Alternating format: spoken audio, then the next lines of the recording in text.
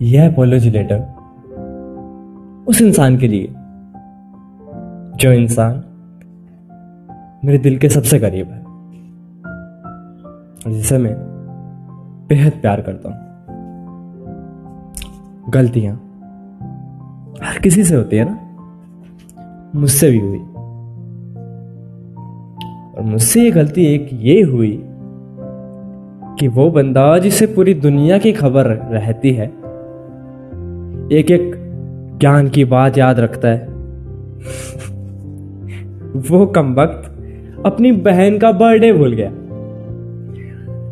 हाँ भाई, आज मेरी एक बहन का बर्थडे है जो मुझे जान से ज्यादा प्यारी है, जो कभी मुझसे फाइट नहीं करती, छोटी है मगर एक बड़ी बहन की तरह समझाती है, प्यार करती है। मिला नहीं उससे, लेकिन रिश्ता सगी बहन से कम नहीं।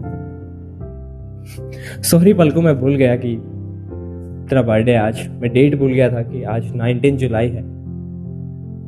I am so sorry. ये अपॉलॉजी लेटर है मेरा, कह सकते हैं, but I love you. Happy birthday to you. हमेशा खुश रहो, तरक्की करते रहो, खूब पढ़ो, खूब आगे बढ़ो। तेरा भाई जो है ना, ये थोड़ा सा पागल सा है ना। ये पूरी दुनिया की खबर रखता है, लेकिन तेरा बर्थडे भूल गया। लेकिन तेरे को नहीं भूला और भूल भी नहीं सकता, क्योंकि वो जानता है कि एक वक्त था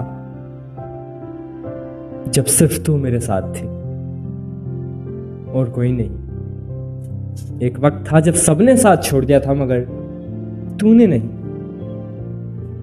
love you so much, God bless you.